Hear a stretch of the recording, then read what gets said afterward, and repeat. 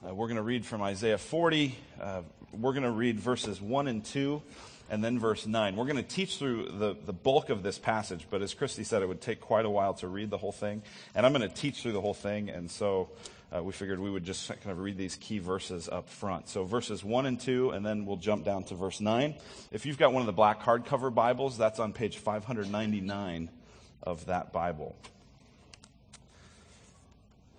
Isaiah chapter 40. Verses 1 and 2, and then verse 9. And remember, as we read, we're reading God's word. Comfort my people, says your God. Speak tenderly to Jerusalem and cry to her that her warfare is ended, that her iniquity is pardoned, that she has received from the Lord's hand double for all her sins. Go down to verse 9. Get you up to a high mountain, O Zion, herald of good news. Lift up your voice with strength, O Jerusalem, herald of good news. Lift it up, fear not. Say to the cities of Judah, behold your God. That's God's word. You can be seated this morning. Amen. This is a passage I told someone just before this. If this don't light your fire, your wood's all wet.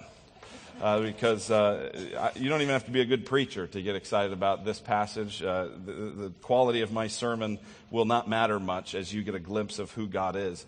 And that's important because A.W. Tozer said this. He said that what comes into our minds when we think about God is the most important thing about us. Consider that statement for a moment. The most important thing about us, not our family, not our work, not our background, not our financial position, not even our future, our destiny, our dreams, or our goals, or our vision. What comes into our mind when we think of God, that's what's most important. That's a bold statement. That's a big statement. Why would Tozer say that? Well, the reason is because Tozer knows that our perspective on the vertical reality shapes our perspective and our actions in the horizontal reality. So to be more specific, what we think about God has implications on how we live. The things that we do, our behaviors, our practices, our attitudes, the way we treat one another, the way we live out our lives, flows out all the time of what we think about God, what we think is true, what we think is important. And what I've found is that there's a difference between confessional faith, what we say we believe, and functional faith, what we actually believe in any given moment. Right? So confessional faith is you're here on Sunday, you say, God, you're stronger, you're Lord of all, I can trust you, I can love you, and you believe that, and you really do. You really do have this sense of God is great, and I trust him, and he's wonderful. But then tomorrow there will become a time when you will be anxious, and you will be worried, and you will be concerned. I don't know if I can trust God. And it won't come out like that. You won't say, I don't know if I can trust God. You'll just start worrying about your money or about your kids or about your job. And so there's this gap between confessional faith, what we say we believe, and functional faith. And the process of spiritual growth is the process of that gap narrowing. Does that make sense? Where increasingly, the more you grow, the more what you say you believe is actually what you believe in the moment. And so what this series is about, this 4G series, is about helping us to see who God is, to get this vertical perspective right, and then to directly see how it has obvious and clear horizontal implications. And so my hope for this series is that for you, wherever you're at, whatever you'd say you believe, whatever you functionally do, that gap would narrow, that you would be able to grow.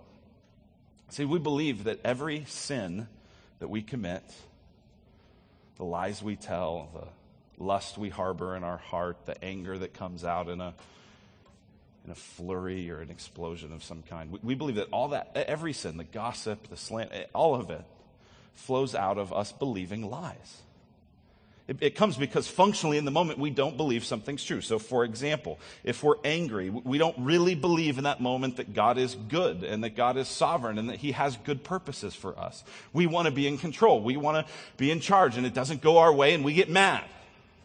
Sometimes that anger is kind of under the surface and just sort of there, and it's bubbling and boiling, and then sometimes it comes out. If we lie, we're believing a lie that someone else's opinion is more important than God's opinion of me, right? So that's a lie we believe. If we overwork, we're believing that my life only has meaning if I can prove myself. And so I got to work, and I got to get out there, and I got to put in more hours, and I got to rise the ladder, and I got to climb, and I got to on and on. And work is great. God created work. There was work before sin, and there will be work in the new heavens and the new earth. That's great. But overwork, this preoccupation, that sin flows out of a lie. Does that make sense? And so what this series is about, this 4G series, is looking at these four great truths about God. We'll look today that God is great, so I don't need to be in control. We'll see that God is glorious, so I don't have to fear others. We'll see that God is good, so I don't have to look elsewhere. And then we'll see that God is gracious, so I don't have to prove myself. And we taught this series a couple years ago when we were back at Perry High School under the name Second Mile Church. I don't know how many of you were there for that, but it had a great impact on us. And so we decided to teach this as a whole Redemption Church across all four of our congregations. And I'm going to tell you that if you can grasp these truths, this truth today and the truths in this series, I hope you'll keep coming back for it. If you can grasp this, it will change your life.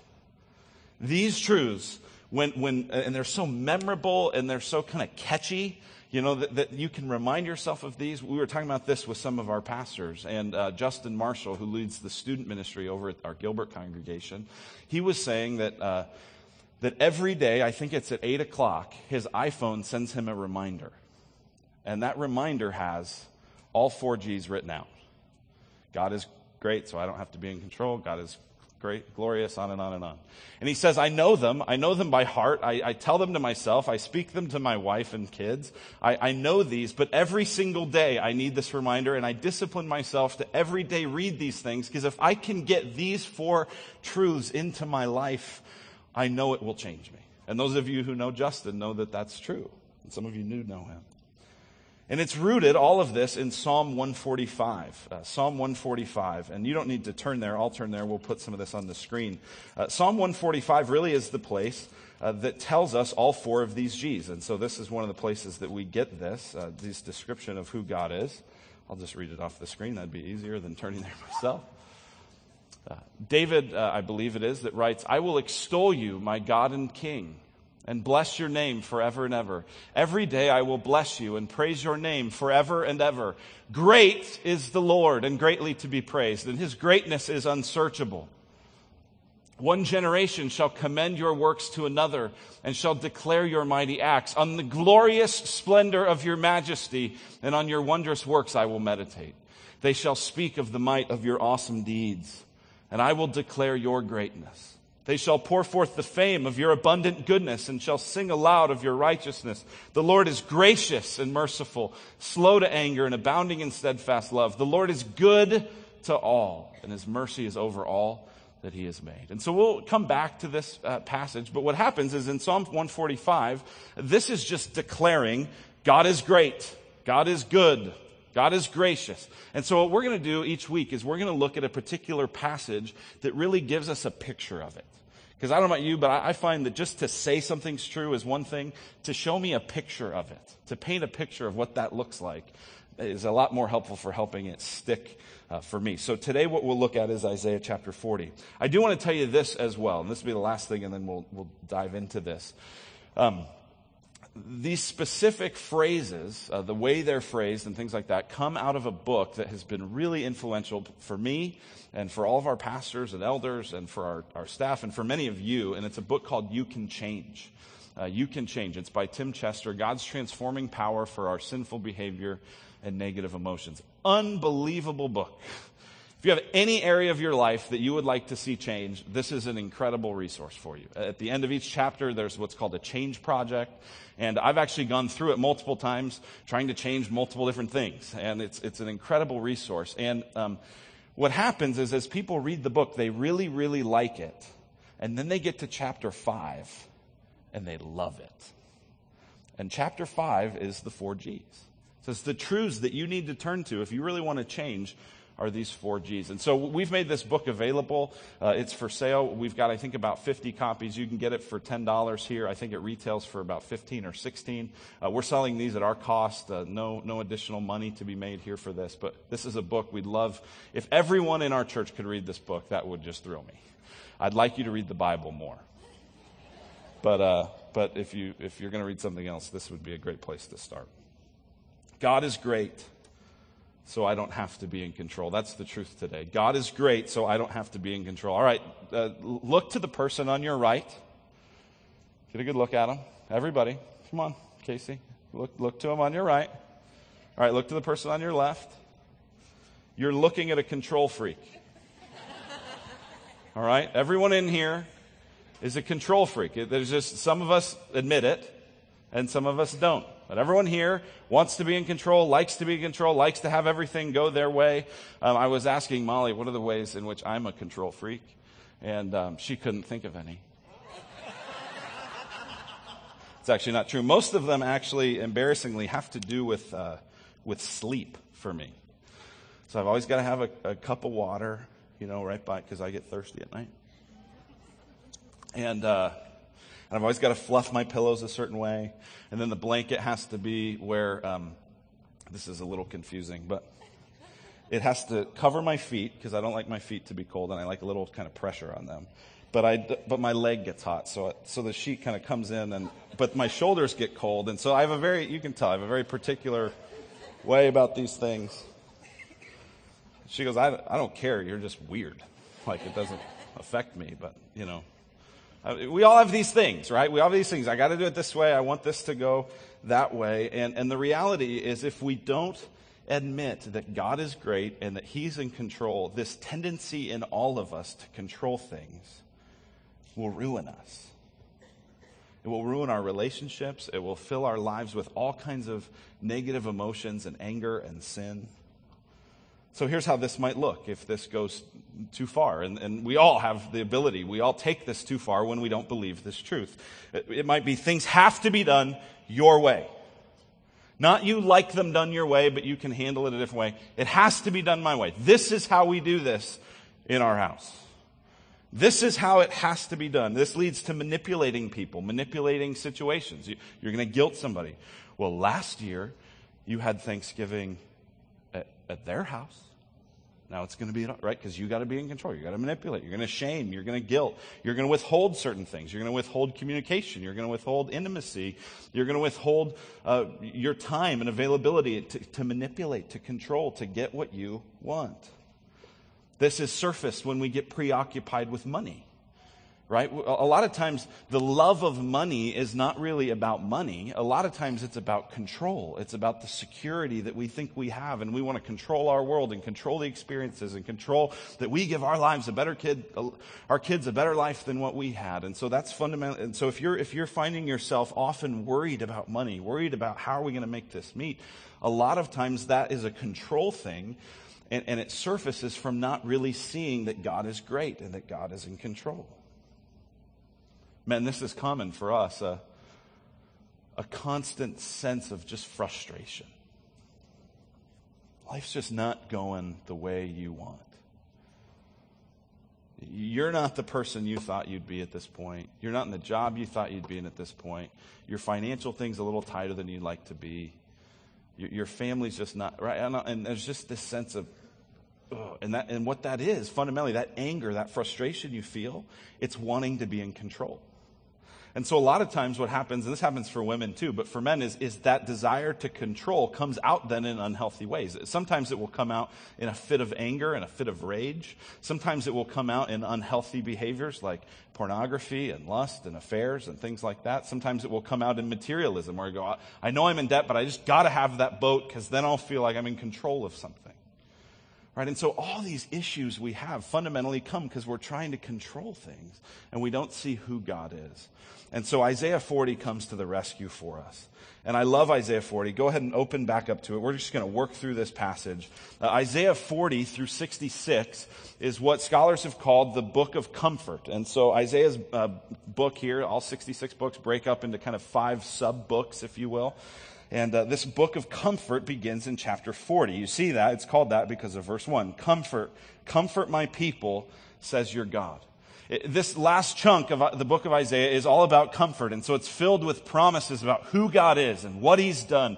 It's in the middle of it, right in the heart of it, is Isaiah chapter 53, where there's a foreshadowing of Jesus Christ who would come to bear our sins and bring us the comfort of knowing God. And so it's filled with that. It's filled with promises of a new heaven and a new earth. And so comfort my people. That's the agenda Isaiah has. He wants to comfort us. But notice, if we go to verse 9, when God wants to comfort us, he does it by showing us himself.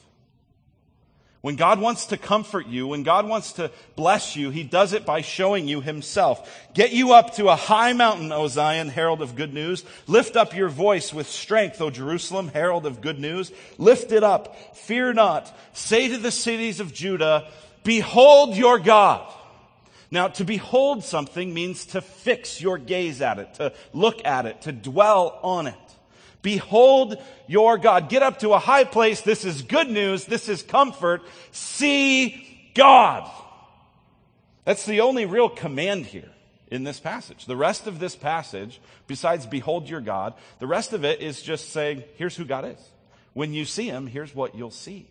And so what I want to do together is I want to look at this passage and just go through it. And what you'll see is if we behold God, if we want to see him and look at him and dwell on him, he's like a jewel. And it would be like holding up a diamond or a jewel and turning it and seeing every little glimpse of light and beauty. And that's what this passage is. Listen, hey, control freak. Me too. You've got to see God. If you don't see God as he really is, then you'll never know who you really are. You'll never know what's true, and you'll never be free. Let's see him. Who is God? Verse 10. Behold, the Lord God comes with might. So, first of all, he's powerful. I've got at least 13 things here if you're jotting down notes, but you can just circle some of these words. God is powerful. He comes with might. He is strong. He's powerful. He can do what he wants. And his arm rules for him, it says in verse 10. He's sovereign. He's the ruler. That word sovereign means God does as he pleases. There's no one he answers to. There's no one he has to give an account to. He can do what he wants. He's a sovereign, powerful ruler. Behold, his reward is with him and his recompense before him. He will tend his flock like a shepherd. He will gather the lambs in his arms. He will carry them in his bosom and gently lead those that are with young. So God is powerful and sovereign, but number 3, God is tender. God's a shepherd. See, this is part of the good news. See, all of us would like a God who's big and powerful and strong, but a God who's big and powerful and strong is nothing but a threat unless you know that his heart is for you. And so to see that God is a tender, loving shepherd, this is what Jonathan Edwards, the great American thinker and pastor and Puritan, said is the combination of all these diverse excellencies of God in Jesus Christ. That God is powerful and strong and yet also tender and kind. That's his heart. Verse 12. Who has measured the waters in the hollow of his hand and marked off the heavens with a span, enclosed the dust of the earth in a measure, and weighed the mountains in scales and the hills in a balance? God is huge. Verse 4, God is huge. Right? Just look at the imagery of this, right? That measured the waters. So picture all the waters in the whole earth, and it says he has that in the hollow of his hand. It says he marked off the heavens. That's the universe. That's the stars and the galaxy. He marked off the heavens with a span. Open your hand as wide as you can into a big thing, like you're going to palm a basketball or something. That tip of your pinky to the tip of your thumb, that's your span. That's what that word means. And God is measuring the universe with his span. Right? Now, God doesn't literally have a hand like that. God doesn't literally measure the waters that way. But this is to communicate God is huge. God is above and over everything. I love that picture at the end of verse 12. He weighed the mountains in scales. I picture a little boy playing with his Legos, right? And he's got all his Legos and he's kind of counting them up and getting them piled up in different colors and different things to build something. That's what God's like Mount St. Helens, Mount Everest, Mount Rainier, Just there he is, just playing. That's how huge God is. Verse 13, who has measured the Spirit of the Lord? Or what man shows him his counsel? Whom did he consult, and who made him understand? Who taught him the path of justice, and taught him knowledge, and showed him the way of understanding? This tells us God is all-knowing. Whom did he consult? No one. Right? How many of you this week, when was the last time that you sought advice from somebody? Can you think of that moment? I did that a number of times this week on issues big and small, different things. When did you last do that? You know, God's never had that experience. God's never needed advice. He's never needed consultation. No one ever went, you know, God, we'd like to do this performance review. We don't think you measured up here. We got to do some remedial instruction, right? That's never happened to God. He knows all. And God is worldwide, verse 15. Behold, the nations are like a drop from a bucket, and are accounted as the dust on the scales. Behold, he takes up the coastlands like fine dust. Lebanon would not suffice for fuel, nor its beasts enough for a burnt offering.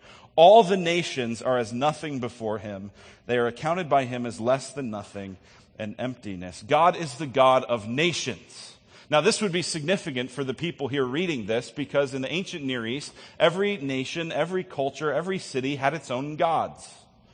And so the God of Israel, and the God of Baal, and the God of the Canaanites, and the God of the Perizzites, and the God of the Hittites, and the God of the termites, and they all had their own gods. And what this is saying is, no.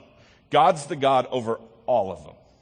Right? The equivalent would be today, someone that says, well, that's nice that you believe that. That's good for you. I'm glad that works for you. I'm glad that you have that God. Well, they have their God and they have their God. This is saying a definitive truth claim. God is the God over all the nations. He's the king. He's worldwide. You can't help here but think about the Olympic opening ceremonies and all these nations gathering together in every different color and language and ethnicity and background. He's God of all of it. He's powerful. He's sovereign. He's tender. He's huge. He's all-knowing. He's worldwide. He's incomparable. Verse 18. To whom then will you liken God?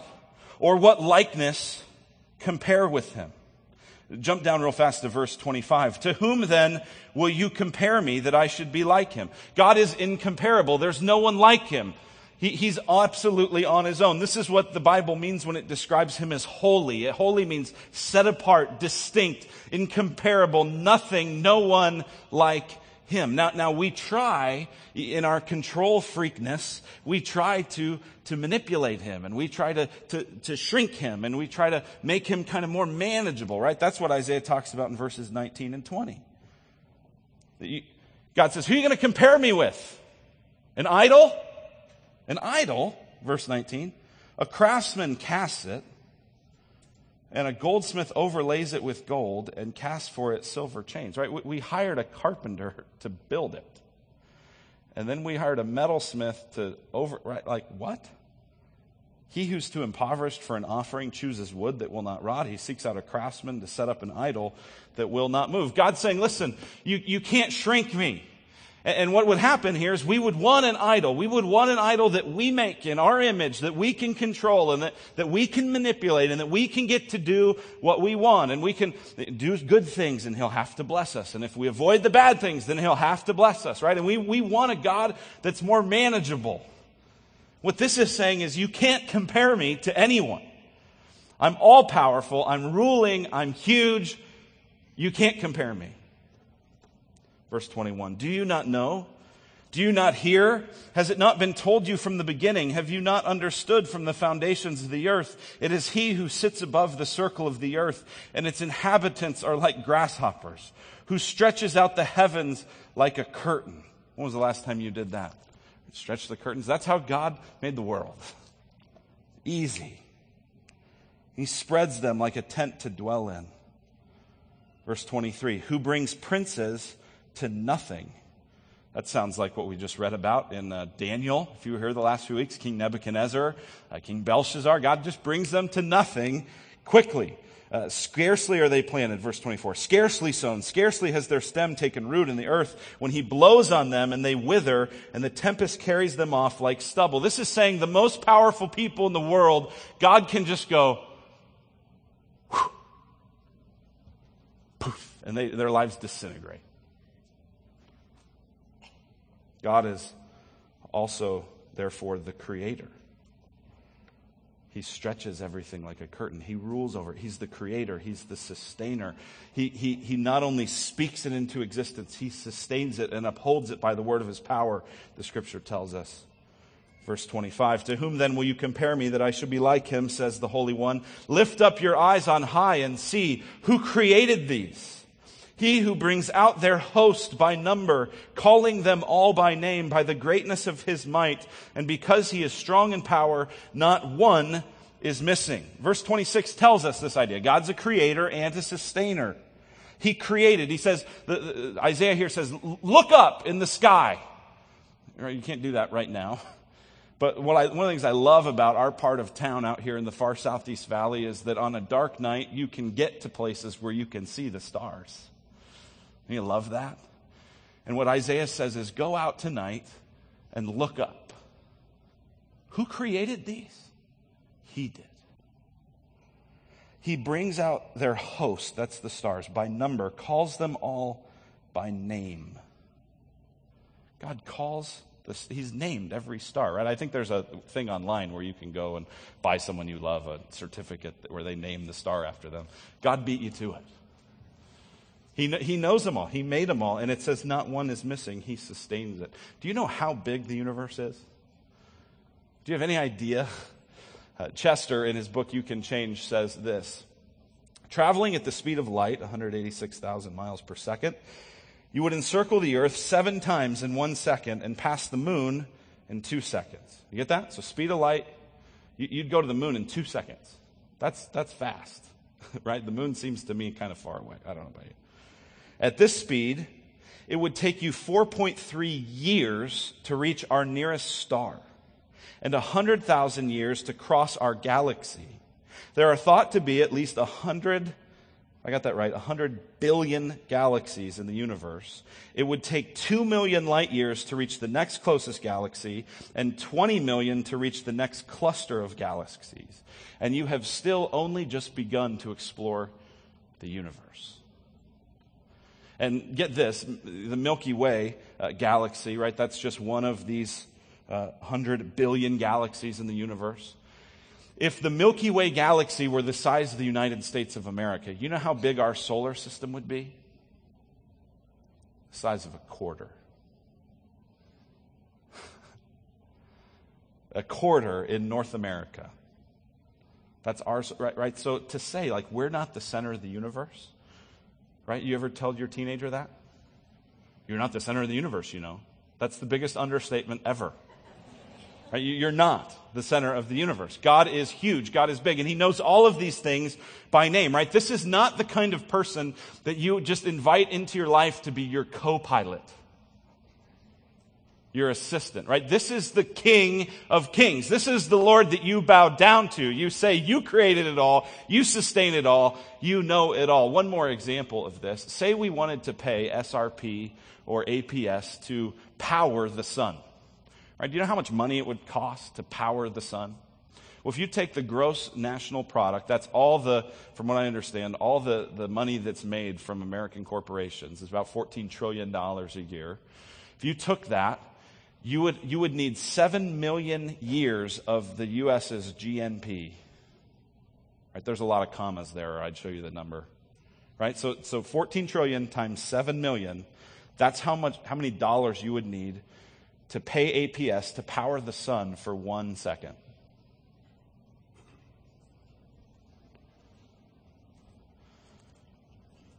And God, just by chance, positioned it so that it's just exactly the right temperature so that you don't incinerate or freeze, unless you live in Phoenix. This is a powerful, creative, sustaining God. And God is not, again, God's not just powerful, He's also tender. And God's not just transcendent, He's also immanent. He's close. He sees everything, it says. Verse 27, why do you say, O Jacob, and speak, O Israel, my way is hidden from the Lord, and my right is disregarded by my God? Right? The tendency would be to go, okay, well, God's so big, He's done so much, He's in charge of so many things, how's He going to have time for me? How's He going to know about me? And Isaiah says, why do you say my way is hidden from the Lord? God sees everything. God knows everything. Verse 28, have you not known? Have you not heard? The Lord is the everlasting God. God is everlasting. He's eternal. He's never begun. He'll never end. And He doesn't tire. Have you not known? Have you not heard? The Lord is the everlasting God, the creator of the ends of the earth. He does not faint or grow weary. His understanding is unsearchable. He gives power to the faint. How can God give power to the faint? Because He doesn't tire. I don't know about you, but when I see friends and close people, I say, how you doing? I usually get one of two answers. I usually get either fine or I'm really tired. God's never answered that way. God is great. He's doing perfectly well ruling the universe, thank you. And He's not tired at all. This is a staggering thing, especially if you think about the idea that God created us to sleep. And yet He doesn't tire. He doesn't sleep. He doesn't need it, right? We will... I read a story, I don't know the details of this, but somebody who in the Euro Cup, during the Euro Cup of a few weeks ago or whatever, had stayed up so many nights in a row trying to watch all these different games and different things and had eaten so much, drank so much Red Bull and other stuff, he died of exhaustion. We need rest. God doesn't. Why did God create sleep? Right? If we're made in His image and He doesn't sleep, why wouldn't He just make it where we didn't need to sleep? Think about this for just a moment. Imagine how much more you could get done if you didn't have to sleep. Right? You'd be able to work a full job and do full-time ministry, and you'd have all this energy and stuff left over for your kids and family. You might even write handwritten notes to family in other parts of the country and not just forget about them like I do. Right? I mean, like, you could do so much. Why wouldn't God make it that way? Pastor John Piper offers a suggestion. He says this: sleep is a daily reminder from God that we are not God. He who keeps Israel will neither slumber nor sleep, Psalm 121 says. But Israel will. God won't sleep, but Israel will. For we are not God. Once a day, God sends us to bed like patients with a sickness. The sickness is a chronic tendency to think we are in control and that our work is indispensable. To cure us of this disease, God turns us into helpless sacks of sand once a day. How humiliating to the self-made corporate executive that he has to give up all control and become as limp as a suckling infant every day. And it doesn't matter if you're a janitor or if you're the president. At some point, you got to sleep. But God doesn't. He doesn't grow tired. And He gives power to us. Notice this connection here. Look at verse 28. Towards the end, it says, He does not faint or grow weary. This phrase, faint and weary, these are going to happen again and again. He doesn't faint or grow weary. Verse 29. He gives power to the faint, and to him who has no might, He increases strength. Even youths shall faint and be weary, and young men shall fall exhausted. He's saying, even young people who, right? I mean, you just look at your children and you think, how do you have that much energy, right? And yet they do. Even youths grow tired, grow faint and weary. Verse 31, but they who wait for the Lord shall renew their strength. They shall mount up with wings like eagles. They shall run and not be weary. They shall walk and not faint. So who is God? We behold who God is. God is powerful, sovereign, tender, huge, all-knowing, worldwide, incomparable, creator, sustainer, sees everything, everlasting, doesn't tire, gives us strength. That's great, right? Well, if God is great, then we don't need to be in control. And listen, notice, I'm not saying God is great, so we shouldn't try to be in control. It's God is great, so I don't need to be in control. I can't control anything anyway. I don't need to cling on to this. I can trust him. I can let go. The question then is, why don't we? Why don't we trust God in the moment? Why is it that we trust him now in this thing while we hear this idea of who God is, but then tomorrow there's the gap? Why?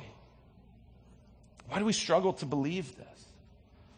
I think the first reason is because the root of all sin is wanting to be like God. The temptation that the serpent offered Adam and Eve in the Garden of Eden in Genesis 3 was this: you can be like God. And so there is in us, we look at God, and this is how we think of ourselves, especially when we're filled with pride.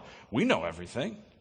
We don't tire. I can say yes to everything, right? I can just keep going, right? And yet we eventually collapse. But we think we're like God. This is the root of our sin. And so when we say you don't need to be in control, what I'm saying is you can give up your fundamental desire to be God. There is a God, you're not him. But that's a hard thing to let go of. The second reason I think we don't believe it is we have the illusion of control. And the illusion is fairly real to a degree, right? I mean, a lot of what we do, we are in control. You do what you want. You make choices. Those are real choices. No one makes you do those things. Even the times when you feel like someone manipulated you into it or tricked you into it, you made the choice, right? You do have real control. But you don't have ultimate control. You get it? See, we have real control, but we're under the illusion we have ultimate control. And that's why we get angry, and that's why we worry, and that's why we get anxious, and that's why everyone around us has to live on pins and needles, because we think we're in ultimate control. And then cancer happens. And then an accident happens. And we see the veil is lifted, the illusion disappears, and we see, I'm not in ultimate control. But we think we are. I think another reason why we don't believe this is we think that and this is true, our circumstances often feel more real than God does to us. Right? This is wonderful to be immersed in this. This is part of why we come to church, is because you're not going to hear this anywhere else. Right? You're not going to hear this on TV. You're not going to hear this somewhere. This is why we come here. We got to see who God is. But in the moment when that gap exists, our circumstances and the pressure and the creditors calling and it feels more real than God. And since we live out of how we feel, we're driven then by our circumstances. The last reason I think that it's hard to trust God's control is we don't really trust his heart. We know he's powerful, but we're not sure he'd want to use that power to help me. I know he's powerful to help someone else. I know he could do it. I'm going to pray for healing. I know he could, but I don't really think he will. I don't think he'd want to. Maybe it's because I know what I've done. I know my sin, and there's no way he could forgive someone like me. Maybe I just don't trust that he's for me. We don't trust God's heart. He's powerful. He's strong. He's great. But is he good? Well, we'll tackle that a bit more in a few weeks, looking specifically at the goodness of God. But remember, chapter 40, verse 11, he will tend his flock like a shepherd. He will gather the lambs in his arms. He will carry them in his bosom and gently lead those that are with young. God is a shepherd. And if you ever doubt God's care for you, you have to, again, behold your God. You have to look at him. You have to see him. And what you see if you go to look at God, if you go to the scriptures and you say, God, show me who you are, reveal yourself to me, do you know what you eventually see? Jesus. Right? We often say, if you just look at Jesus, you'll know what God's like. That's why. If you look at God, you'll eventually see what Jesus is like. Well, who is he? What is he like? And how do we know? How does Jesus prove to us that God's heart is for us? See, if you end up seeing all these qualities, you see Jesus. And he proves to us that he's powerful, that he's great, and that he's good. And he does it by going to the cross for us, to die in our place so that we don't have to be in control anymore, so that we don't have to be slaves to our own desire to rule everything, so that we can have freedom and forgiveness. I love what it says in Romans 8:32. He who did not spare his own son, but gave him up for us all, how will he not also with him graciously give us all things? Do you get that? God gave up what was most important to him, his son. And he did it, why? For you. His love for you. Then how are you going to go, I don't know if I can trust him. I don't know if he really wants what's best for me. He gave up the most important thing for you. How will he not also give you everything else you need? Now listen, part of what you need might be that the answer to the prayer is no. Part of what you need might be suffering and pain that he's with you through. So it doesn't mean everything's rosy, everything's going to go exactly how you want. Again, that's you trying to control it. But it's saying if God is for us and he has not spared his own son, but he gave him up, how will he not also give us everything? The next verse says, if God is for us, who can be against us? God is great. And God's heart is for us, and we can trust him. And we don't need to be in control. I'm going to invite Christy and the band up to come and to play this song. And what I'd like us to do as we do this is to just behold our God. So we're not going to have you sing necessarily with this. We'll put the words up on the screen, and we want to just invite you to sit and to listen and to look at these words. If you want to even kind of look in your Bible and see, wow, this is all just coming straight out of here, that's fine to do as well. But we want to invite you to just to meditate on who God is. Perhaps there was a particular part of God's character, his power or his hugeness or his knowledge or something specifically that you need to trust. And so as you listen to this song, take a moment to pray through that and to ask God to give you faith to trust him, that the gap between what you say and what you do would narrow. And so, Christy, lead us in this. Thank you.